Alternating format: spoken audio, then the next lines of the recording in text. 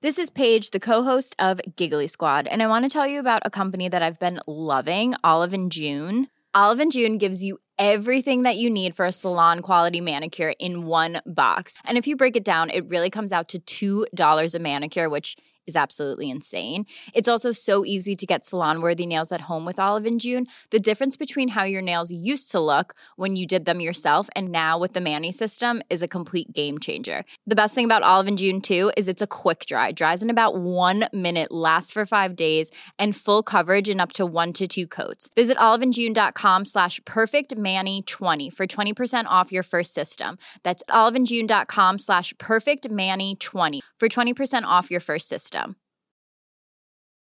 One size fits all seemed like a good idea for clothes. Nice dress. It's a t-shirt. Until you tried it on.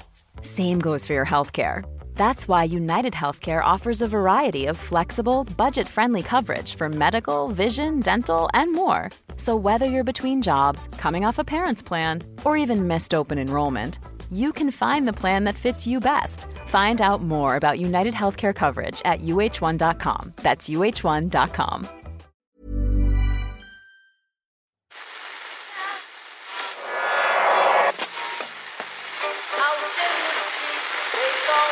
What is that? That's the second time it's gone off.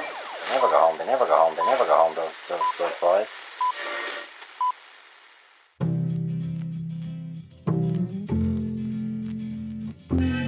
And I said, I want to win the league, but I want to win it better.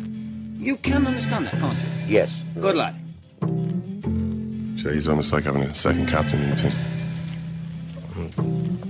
Second captain, first captain, whatever. You're very welcome to the Irish Times Second Captain's Podcast. There was a point yesterday as things began to unravel for the Wexford Hurlers that their manager Liam Dunn turned around to the sidelines to have a crisis talk with his backroom team. And he wasn't short on options there, because there's quite a size of basically the entire old stand in Thurles was yeah. I don't know if people have been following this, but it seems that every match preview I read yesterday seemed to add one more name to the Mike Tyson sized entourage of big names lending a hand with the squad. Outside of just the selectors, you were going to come in well, basically that was the reason why Wexford only got 2,000 stand tickets, because Liam Dunn actually had to hand out 2,000 more to his backroom team. Yeah. We've Liam Griffin. We talked to Liam a couple of weeks ago on the show, and George, I should say all these are all great people to have involved. By the way, an exceptionally good idea by Liam Dunn. Great idea. George O'Connor, I think, isn't Damien Fitzhenry involved with the goalkeepers. Enda McNulty, sports psychology side of things. Paddy Butler there, director of hurling. Apparently, he's doing skills along with. I was reading some of the titles attached to these, both the Sunday Independent and the Sunday Times, at different pieces, referencing some of them. I know, it seemed like a lot of people were working on skills. Anyway, Billy Walsh has had the players knocking lumps out of each other in the ring. I'm not sure if that's been this year, but he has done that in the past. Stephen Hunt has been training with them. Now, that's probably for Stephen's own good, but I'm sure he's passing on his expertise of high-level professional football. And Sean O'Brien was on board, randomly enough, for at least one of the games. Just in the dressing room after the Waterford game. Working on processes. Really, it was extraordinary. And unfortunately, they just couldn't deliver on all of that expertise. Well, no, what I'm going to say, Murph, is that up until now, that's been the key strength, having so many voices. But now that they've lost, too many voices. Yeah, of course. And, momentum was what they brought into Sunday. What they took out of Sunday. Extreme tiredness. They were just too tired. Extreme fatigue. What are you talking about? 4 games in 5 weeks? Are you mental? You mad? So, this is... the narrative being written by the winners, really, isn't it? We should be used to it by now. We'll have Malachy Clerkin and Maurice O'Brien in studio shortly. Later on, we're going to talk to one of Galway's star performers against Sligo. That's Michael Martin. It must be a nice feeling, Murph. It is actually a pretty nice feeling to be able to look forward to... all you ask for of a GA year, I mean, this might even sound a little arrogant to maybe 15 of the counties in Ireland, but to get to Croke Park. If you get to Croke Park to support your team once in a year, that's a pretty good year. So, we're there now. We got there last year. It was a round 4 qualifier, but that didn't matter.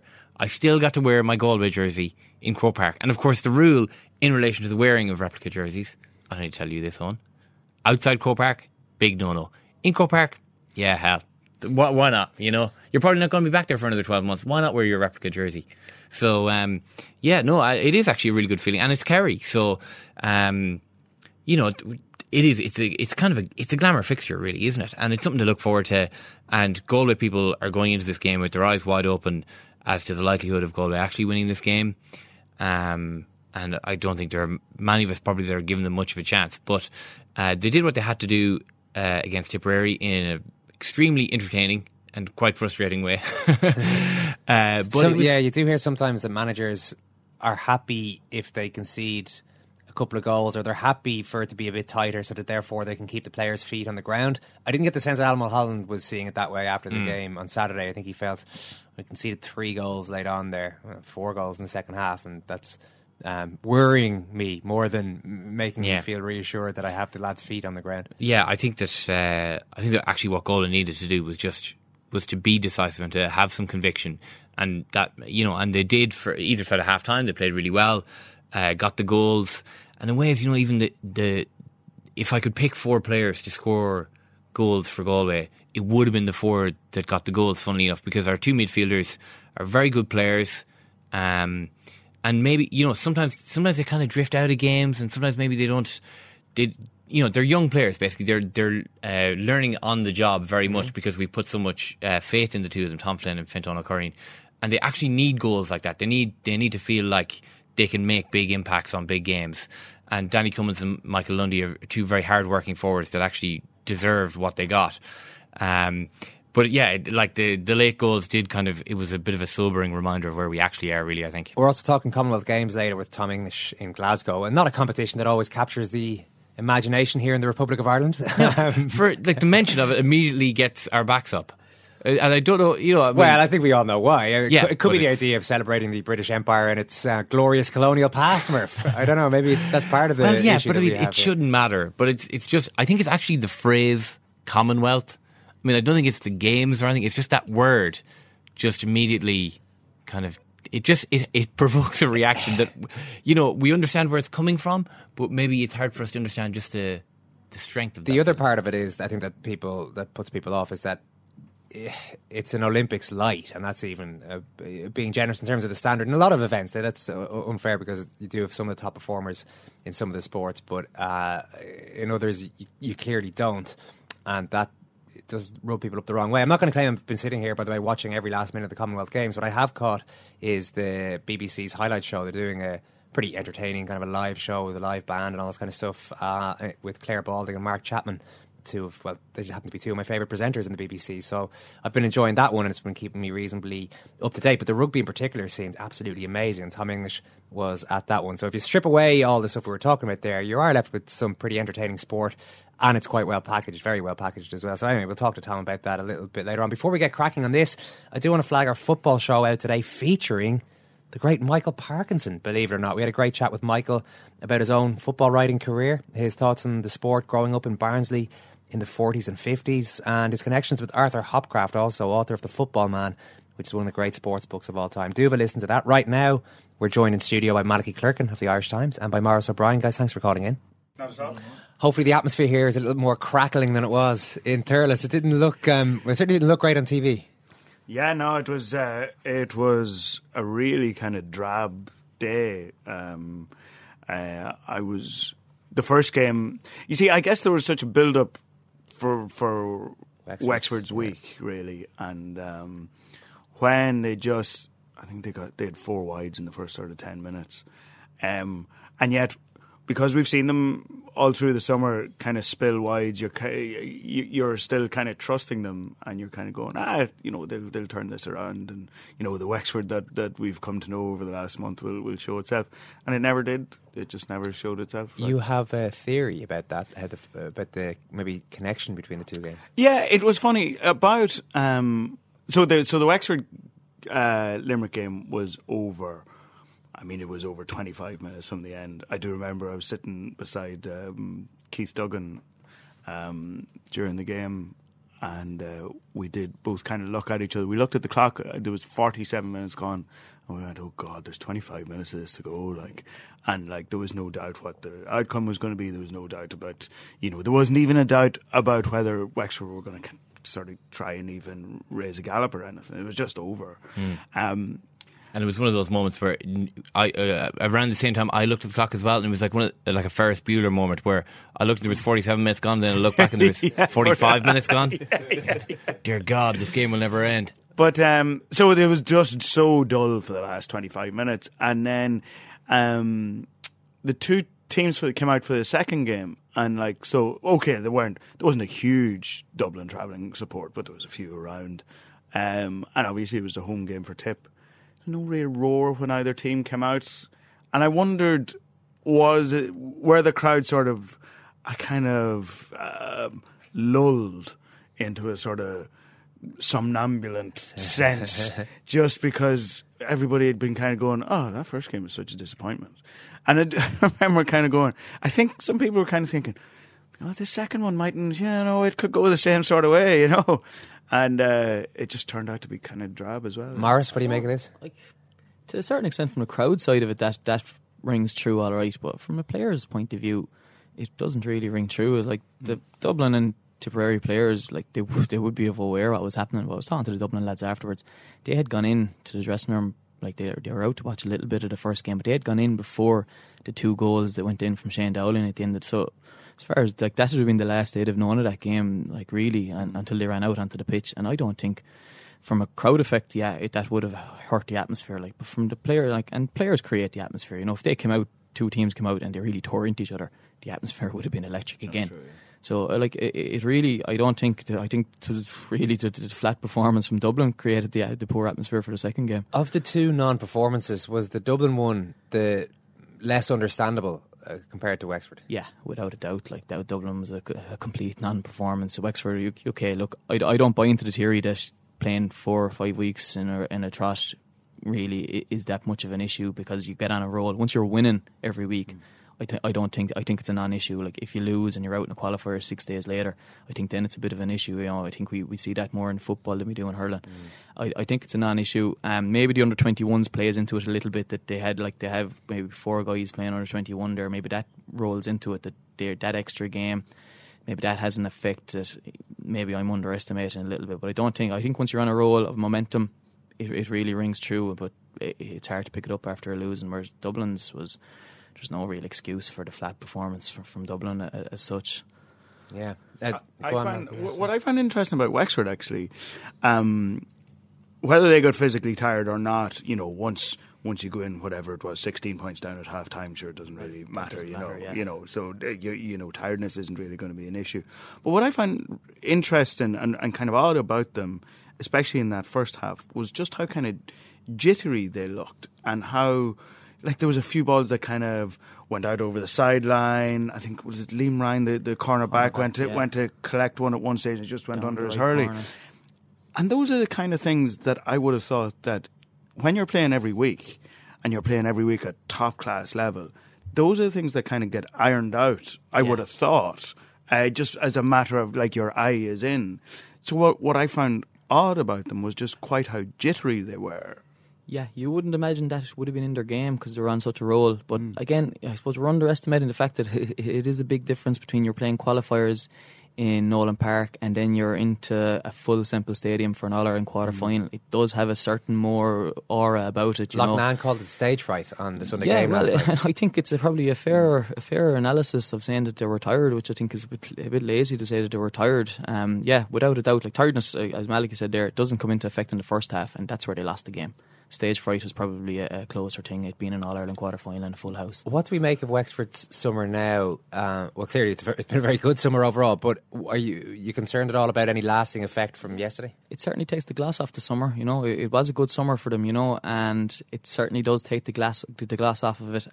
Had they gone down fighting yesterday, you'd say, yeah, great summer, great progress, but what will these guys be thinking of when they're facing into the gym in October, November time? They're not really going to be thinking of beating Clare, beating Waterford. They're going to be thinking of, look, we got destroyed in an All-Ireland quarter-final by Limerick. Yeah, and there are counties that have had that the last 15 years has been dominated by heavy defeats, and that sort of mental baggage might not be there for these players and hadn't been all summer, and now they have one of their own to kind of add to the collection, which is it's really unfair on what they've done for the last 3 or 4 weeks, but that's the reality. Yeah, although to an extent, I think in general, and we touched on it here a couple of weeks ago, about just how little encouragement Wexford as a county needs to kind of jump on it, to really kind of grab hold of something.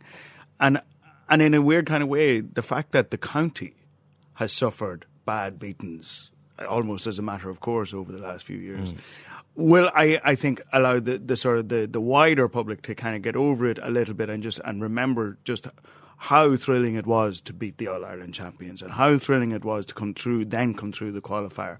And the other thing that needs to be remembered is that they still have the under-21s. Now, they will attach enormous significance to the under-21s in their All-Ireland semi-final, especially because of what happened last year when they won the Leinster Championship and then just completely heedlessly lost the semi-final to Antrim. And I mean, there was so much anger around the place over that last year.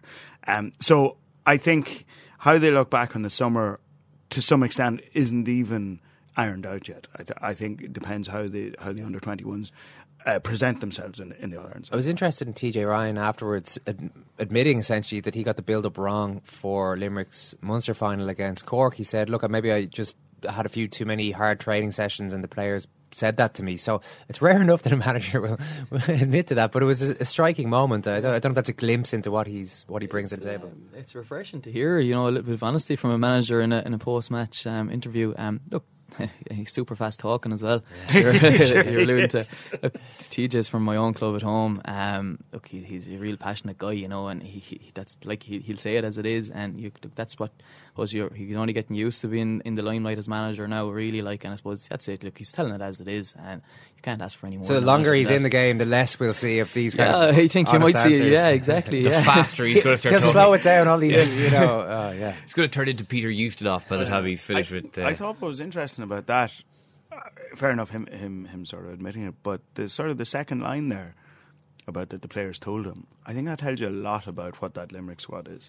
Like, you looked out at them yesterday and they're not going to run up 4 whatever in every game. That's actually not it's not their thing, really. No, I mean, it's far more of a Tipperary thing. It's far more of a Kilkenny thing to kind of keep the foot to the floor. But what they are is they're a mature bunch.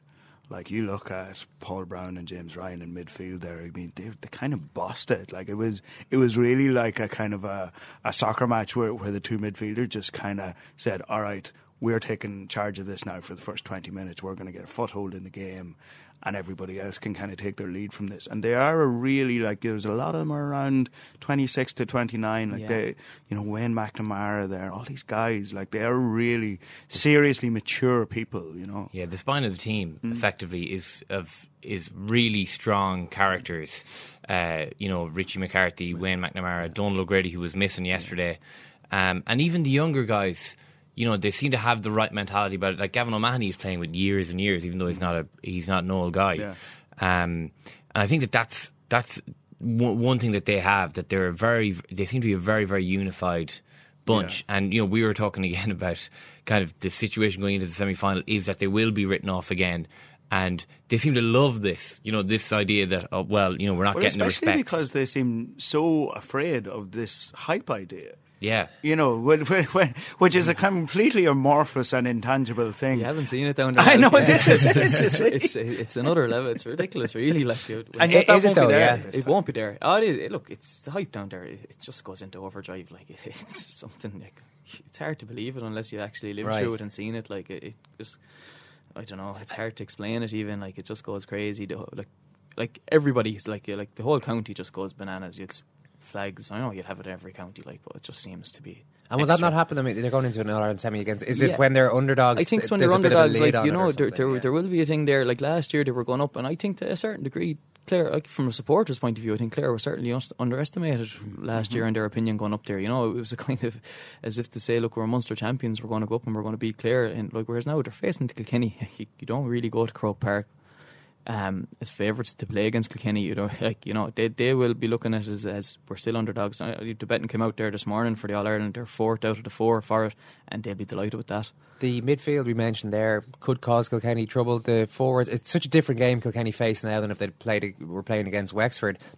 you can argue the toss either way about, I guess, is it better to take Kilkenny on physically, match up to them that way with your forwards, or is it better to have a more mobile team? But what do you think about Limerick's chances? I think we know exactly what we're going to get from Limerick. You know, probably look, they're not the Cork forwards where they're moving all over the place, or even to a certain extent the Wexford forwards played a similar kind of movement game. Like, it's going to be straight up. Like, you're going to have Hannon in the centre now, and I hope they'll leave him there for the semi final. With the way he played yesterday, they certainly will. And Dowling full forward. You know, Dowling not the most mobile guy, but I'm really looking forward to his battle with JJ Delaney. I really like any ball dropping in the air. But we were waiting yesterday for Richie McCarthy and Conor McDonald's battle. Like, but I've no doubt that there will be a couple of big high balls landing between JJ and can't wait for it. Malachy, Anthony Daly's Dublin, this term shelf life has popped up quite a lot over the last 24 hours. Supposedly every manager only has a certain amount of time. I don't know if you agree with that. Like, Brian Cody maybe skews this in another direction and shows you that, well, if it's going well, you can manage for as long as you want, really. And Jimmy, you're not supposed to go back either, but Jimmy Barry Murphy has gone back. So I don't know if these things are cast in stone. Yeah, I don't particularly think they are. I think what's interesting about if you take Brian Cody has stayed around for this long, but he's built 3 different teams because he has that rolling replacement conveyor belt to come through. Dublin have a fantastic underage structure, and then lose all their players, and then they all go and play for the footballers. You know, like if you look at, like, Daly referenced it very slightly yesterday, and then kind of cut himself off because he kind of looked like he didn't really want to kind of let it get out of hand. But he did mention, he says, look, at underage we're doing well. You know, the minors lost yesterday, and in a fine game actually to Waterford.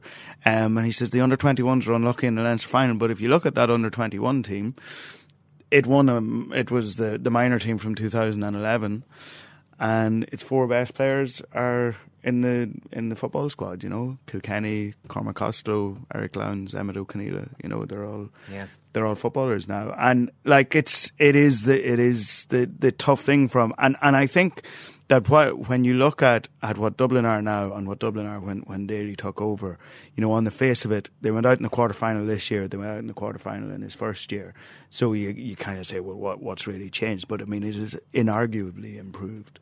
They're inarguably in a better place, and yet so many of that team yesterday were in his first team. Yeah, in the first team he picked, you know, like the guys that are the sort of the mainstays of it, you know, back to Heine and Durkin and Carton and all these guys, they've been around with him the whole time. I mean, and of the new players that he's brought in, one was Conal Keaney, another was Ryan O'Dwyer, you know. Like, you look at that team yesterday, it was Danny Sutcliffe and Colm Cronin.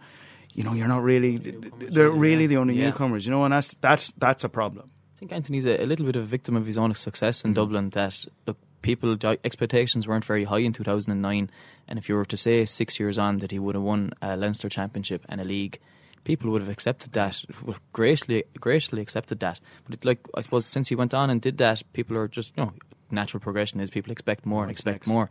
But like, what other counties losing these players to football? Like, there's no other county is contending with that. Like, if you were to add them 4 players onto the senior squad, like, that's the difference of your competition for places and that, and you don't have that, whereas nobody else is contending with that. And look, you could say like he hasn't freshened up the panel, and it is true, like, but that's what you're up against. Like, you're losing the guys that are going to be freshening up the panel. Donald O'Cusack said in the Sunday game last night that there's a question there for county boards, or for the Dublin County Board in particular, and that is, do you essentially, I'm paraphrasing here, but essentially, do you waste your time and money in developing players who are going to go and play football, or do you ask them to make their decision before or as they get to minor and then only focus on them? Seems a little bit unfair on 16-year-old lads, but I don't think you can in an amateur sport. I don't think it's not feasible. You know, like, you know, we take all of this extremely seriously, and of course Donald Ogue takes it extremely seriously. But, you know, on a certain level, this is people's hobbies at the end of the day. You know, you can't take a 16-year-old's hobby and say that he has to choose between the two of them that he is best at. You can't. I don't know that. Well, the point is that you are going to have to get them almost certainly to choose when they're 18. So why not just expedite the process? It's a little bit. Geez, in Dundalk's own county, they haven't made them do that. No, that's true, and I think I said Damien Cahalane played pretty well for the footballers on Saturday. I don't know if you can do it. Really. I don't think you can do it.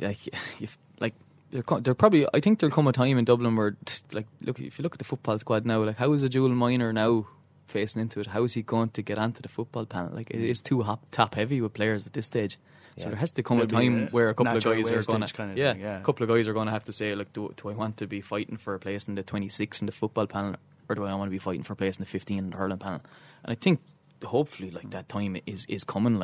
I think the thing with Daly, just to go back to him, is I think I don't know that there's any particular pressure on him to get to leave. I mean, if he wants to stay, I'd be fairly certain that he will get he'll stay. It's up to him whether he just thinks that his heart is broken with them at this stage, that he do any more with them. Because the thing is, there's no great sort of pressure from if it was another county and there were a couple of really high profile coaches within that county kind of chomping at the bit. Players from a previous great team from 15 years ago. Exactly. Whereas if Daly leaves, I mean, it'll probably be Donal O'Grady or somebody like that would come in. It'd be somebody from outside more than likely, Yeah. One point that I would make about Daly as well, finally, is that he, in fairness to him, if you're talking about shelf life, the shelf life of a manager, the shelf life of a team that's aging, and he's brought that team all the way through. I mean, he managed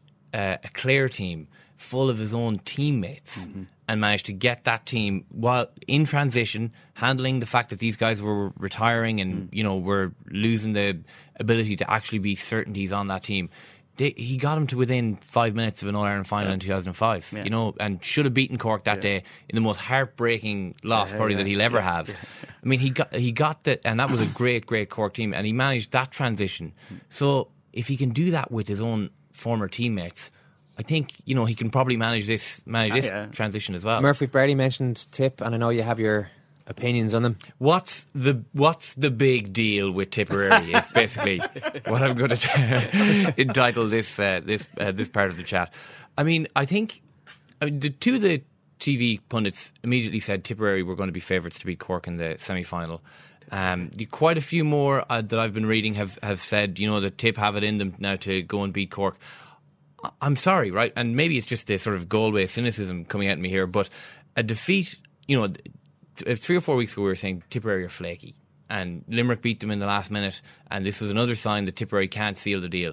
A victory against the king of the flakes, Galway, to beat Offaly then, a really bad Offaly team, and then a Dublin team that totally underperformed.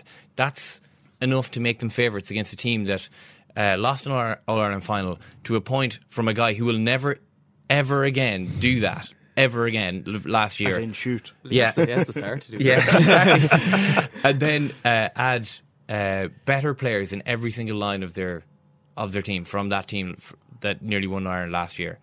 I don't see it. I just don't see it. I don't see how they're favourites. I don't know if they are favourites. I didn't check the odds now this morning, but I can't. No, I think Cork. I can't imagine that they. But there are people tipping them up, though. Absolutely, I wouldn't be in the least bit surprised if they win. I think what the big deal, as you say, about Tipperary is that they have a scoring capability that I think is actually unmatched. Really, I mean, when they do it, when they get on it, they can just put in. I counted it up yesterday. After 15 minutes against Dublin yesterday, there was a point in it.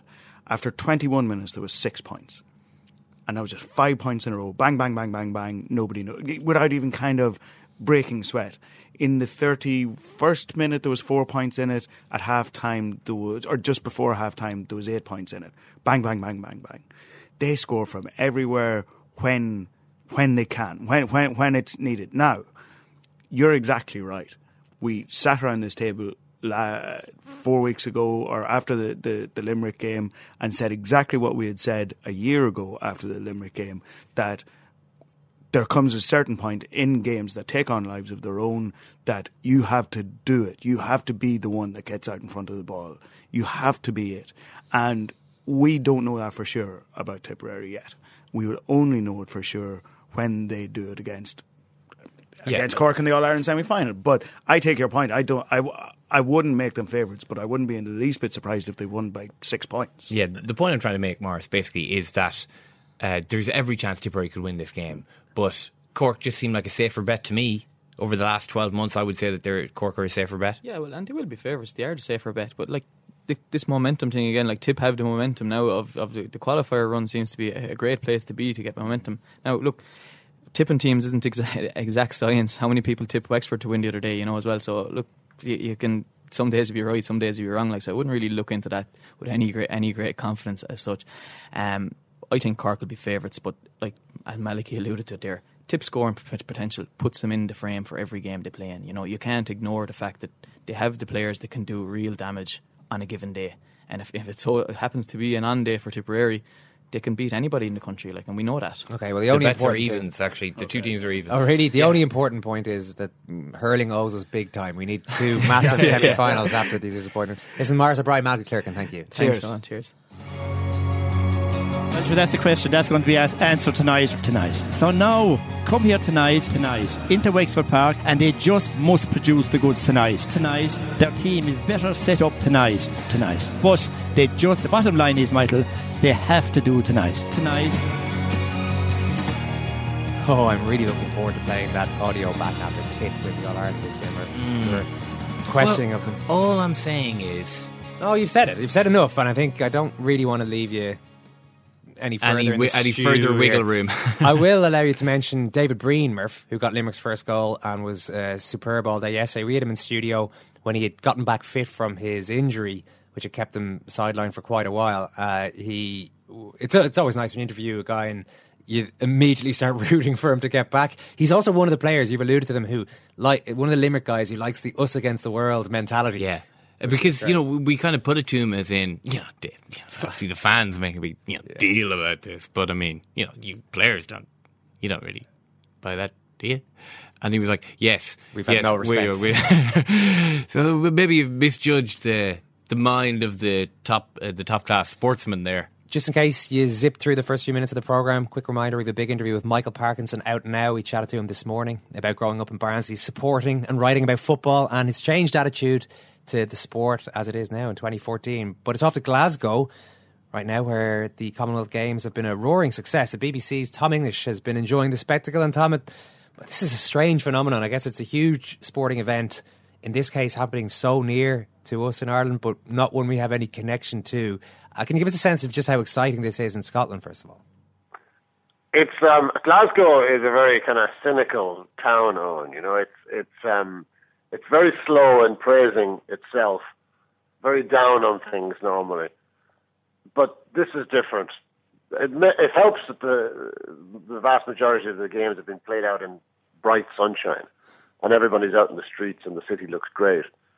Everybody is upbeat in a way that I haven't seen before. I was at the rugby sevens at Ibrox on Saturday and Sunday, and the total crowd over 2 days was 180,000 people, 4 sessions of 45,000 each. And I witnessed the scene on Saturday night. It was Uganda versus Sri Lanka, and the place was absolutely rocking, and it was surreal. And the whole feel-good of the games, from a Scottish perspective, is basically based, I think, on the remarkable success of the Scotland team. There's some amazing stories that have come out. Yeah, and we might get to those, but it's a stunning figure you give us there of 180,000 fans in what I guess would not be considered a rugby hotbed part of the country there around Ibrox. No, I mean Glasgow Warriors are beginning to make strides on that front, but their average crowd would be about 6,000 maybe. No, listen, 90% of the people at the rugby sevens probably never saw a rugby match before. It was a social event. It wasn't, and that's I think what the Commonwealth Games is. I mean, everyone here knows that in many of the sports we're not talking about world class because so many world class nations aren't part of the Commonwealth. But it doesn't seem to matter. It's become a sporting party, and everyone has bought into it. It's as journalists, you're kind of skeptical about things, and I was skeptical coming into this, and I was looking at all the top class athletes that weren't going to be here. Then, of course, Mo Farah pulled out at the last minute, and you're thinking, right, okay, there's another one that takes the relevance away from these games. But it doesn't really matter to the people. They're buying into it in a massive way, and there's full houses everywhere. Everything is sold out. You sound surprised by it, Tom. Has Scotland surprised itself in a way here? Oh, I think so, yeah. I think it has. Everyone knew that Scotland would rise to the occasion. I think, that has not been a surprise, but I think the way in which they've done it, adopting various teams, like, Ibrox adopted the Ugandan rugby 7 side. Don't ask me why, but the Ugandan team got every bit of the same backing as the Scotland rugby 7 side did. Every time they played, they were met with raucous applause. And even when they played their last games, did a lap of honour, a lot of the crowd spilled down into the front of the stadium, high-fiving the players as they went. It was bizarre. It was brilliant, but it was totally bonkers. You mentioned there have been a lot of great Scottish stories. What ones have captured the imagination there? Well, the big poster boy coming into these games for Scotland was Michael Jemison in the swimming pool. Won silver in the 200-metre breaststroke at the Olympic Games 2 years ago. He, what Jessica Ennis was in the Olympic Games in 2012, Michael Jemison was for the Commonwealth Games. He was everywhere. He was in all the newspapers. He was in the billboard. You couldn't escape him. And on the first night of competition, he was beaten in his specialist event by another Scot, a 20-year-old called Ross Murdoch, who wasn't mapped. And in all the volume of pieces and broadcasts that have been made in the lead up to these games, Ross Murdoch somehow flew under the radar, and he came and he beat the great Michael Jemison. That was one story that was stunning, because you had Ross Murdoch, who was absolutely flabbergasted that he had won, and you had Michael Jemison, who was completely devastated and shocked that he had lost. That was one, and I thought we weren't going to top that. But last night, again, back at the swimming pool in the Parasport event, a 13-year-old girl from Shetland Islands, who was born with a very serious hip problem and learned to swim before she learned to walk properly. She won a bronze medal for Scotland, and absolutely, I'd encourage everyone to look at the website, look at the interview with this kid. She's 13 years of age, utterly adorable, incredibly talented, and she is on the front pages of every single newspaper in Scotland today. These are all amazing stories, Tom, and it's, here in Ireland, I would imagine a lot of us don't know anything that's going on, even though it's perfectly accessible on TV there. There'd be an apathy, there'd be a resentment in some quarters. I certainly know for a fact that there are people listening to this now going, why are you even talking about this? As an Irishman in Glasgow, you've probably got a slightly different perspective on that. Can you understand the Irish attitude towards the Commonwealth Games? Oh, yeah, I can. Listen, anyone who slags off the Commonwealth Games, I get it. There are so many world-class athletes not here. It's a bit of an anachronism. The whole Commonwealth, the Empire, all I completely get it. But when you're covering the games and you're interviewing the athletes and you're hearing their stories, it's very hard to be cynical. And we know in a lot of these events that we're not talking the elite here, but we are talking about people who for 4 years have busted gut to get here, and their sacrifice and their dedication is beyond dispute. So that does get you, and it is, watching from a distance, it's very easy to talk them down, and I completely understand that.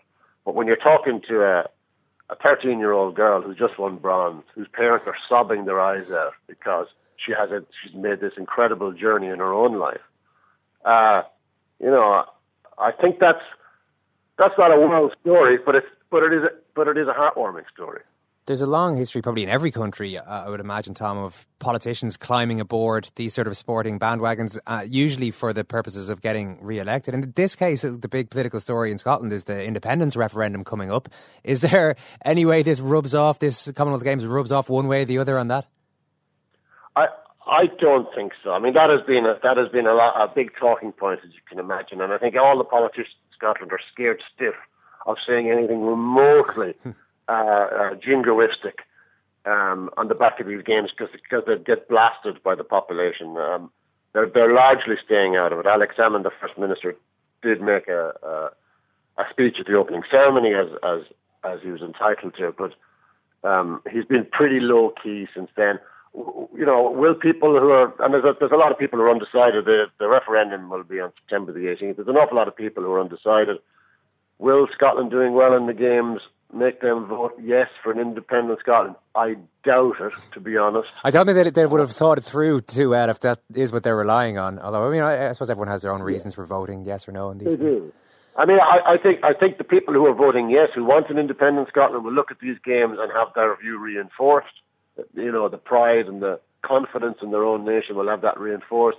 Anybody who's in the middle ground or who's intending to vote no, I don't think this is going to have a sway one way or another. Okay. Well, listen, Tom, it's always good to talk to you and glad you're enjoying it over there. Thanks a million. Thanks, Owen.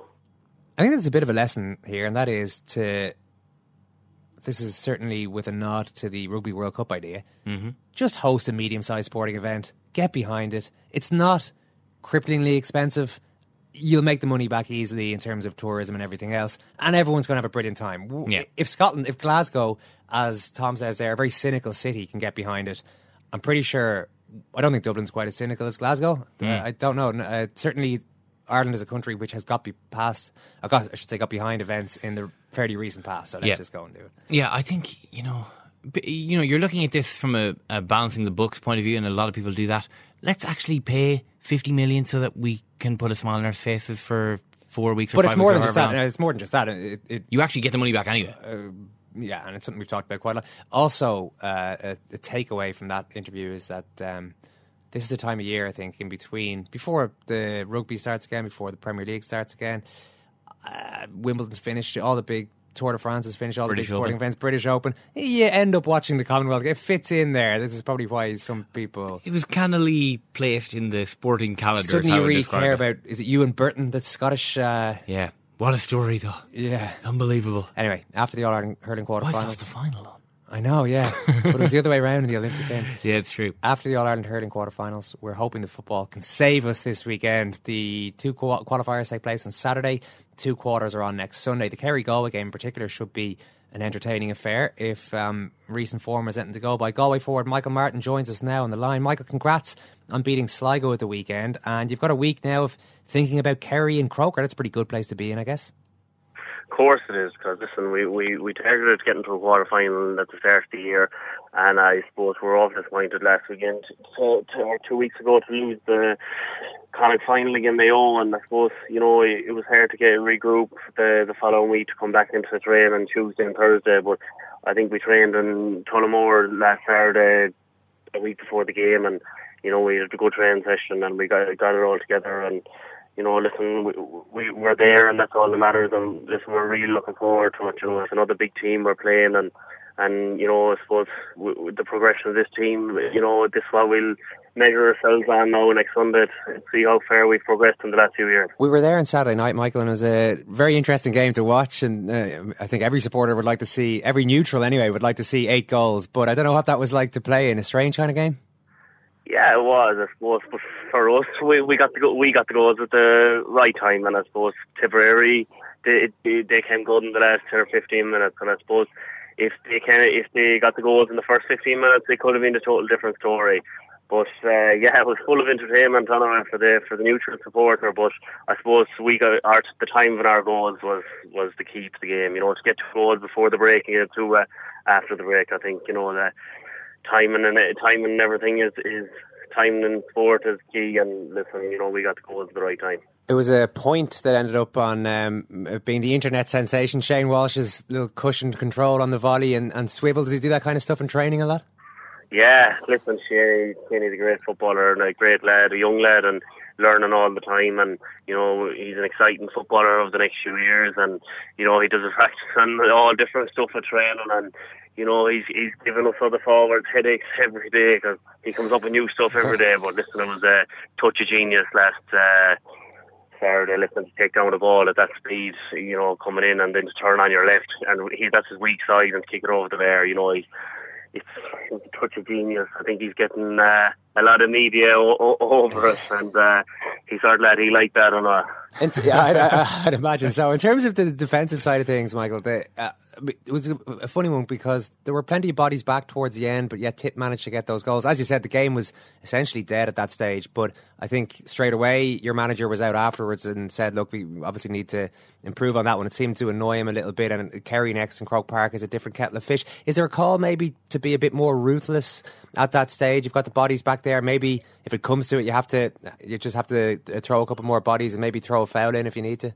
Yeah, I suppose you're right, but I think, I think he brought on 4 or 5 lads with 15 minutes to go, 20 minutes to go, and it's like we were so far ahead. Probably, it was all forwards that came on, so they were mad to get on the ball and maybe get on the score sheet, and didn't kind of went away from what we were about and what we were at. And I think when you're 15 points up, it's awful easy to the mind to turn off. And listen, Tipperary are always going to come back into it anyway and have a bit of a spell, but worrying, it probably is worrying a bit, and it's probably not good enough to see 4 goals in that 10 minutes. Like, it's just not good enough at this level, and it is a worry for us. But listen, I think the game is over at that stage, and but it's a great wake up call to get. Like, as if we went away, winning by 17 or 18 points, we think there was nothing needed worked on. So we have a bit of touching up to do with training this week. But it's something we're really looking forward to, and it's a good excuse to have, and to be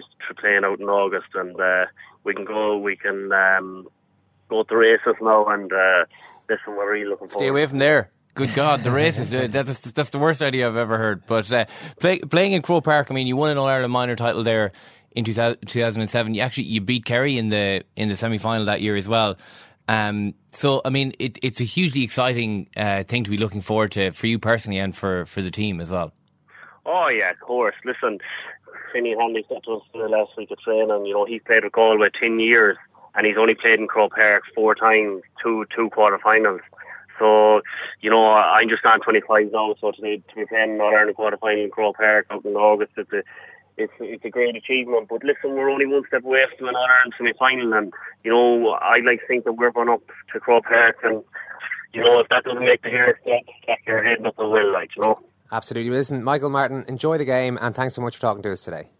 Thanks for knowing. How was that? I'm sure Michael and the guys will be behaving themselves at the Galway races. They're just big horsey fans. Yeah, exactly. I mean, and that's what the races are all about in Galway. It's all about the quality of the horse racing. Yeah, nothing about the social all aspect. About. Yeah. You wanted to debut a nickname, or a new nickname for Shane Walsh. Yeah, well, you've been slagging it for the last 24 hours, so I thought it was amazing when I thought of it coming back from Tullamore. Maybe now I'm not so sure, but it's the Magic Man. Shane Walsh, the Magic Man. Yeah, I gave you enough rope there. Okay, fair enough. If you want to listen... So the Magic Man. Just to Shane... Or you can go Shane the Magic Man Walsh or the Magic Man Shane Walsh. Either is perfectly fine. You can have listen to any of our shows on irishtimes.com/second captains. That includes our Michael Parkinson interview, which is out now. I really hope you get a chance to listen to that at some stage. You can also listen via iTunes, SoundCloud. The Podcast Republic app is a good one if you're on Android. In the meantime, drop us a line on Twitter. I'm kind of mixing eras of communications there. But get in touch with us on Twitter if you want, at Second Captains. Murph, thank you very much. Thank you, Owen. And thanks very much for listening. We'll talk to you again soon. Take care.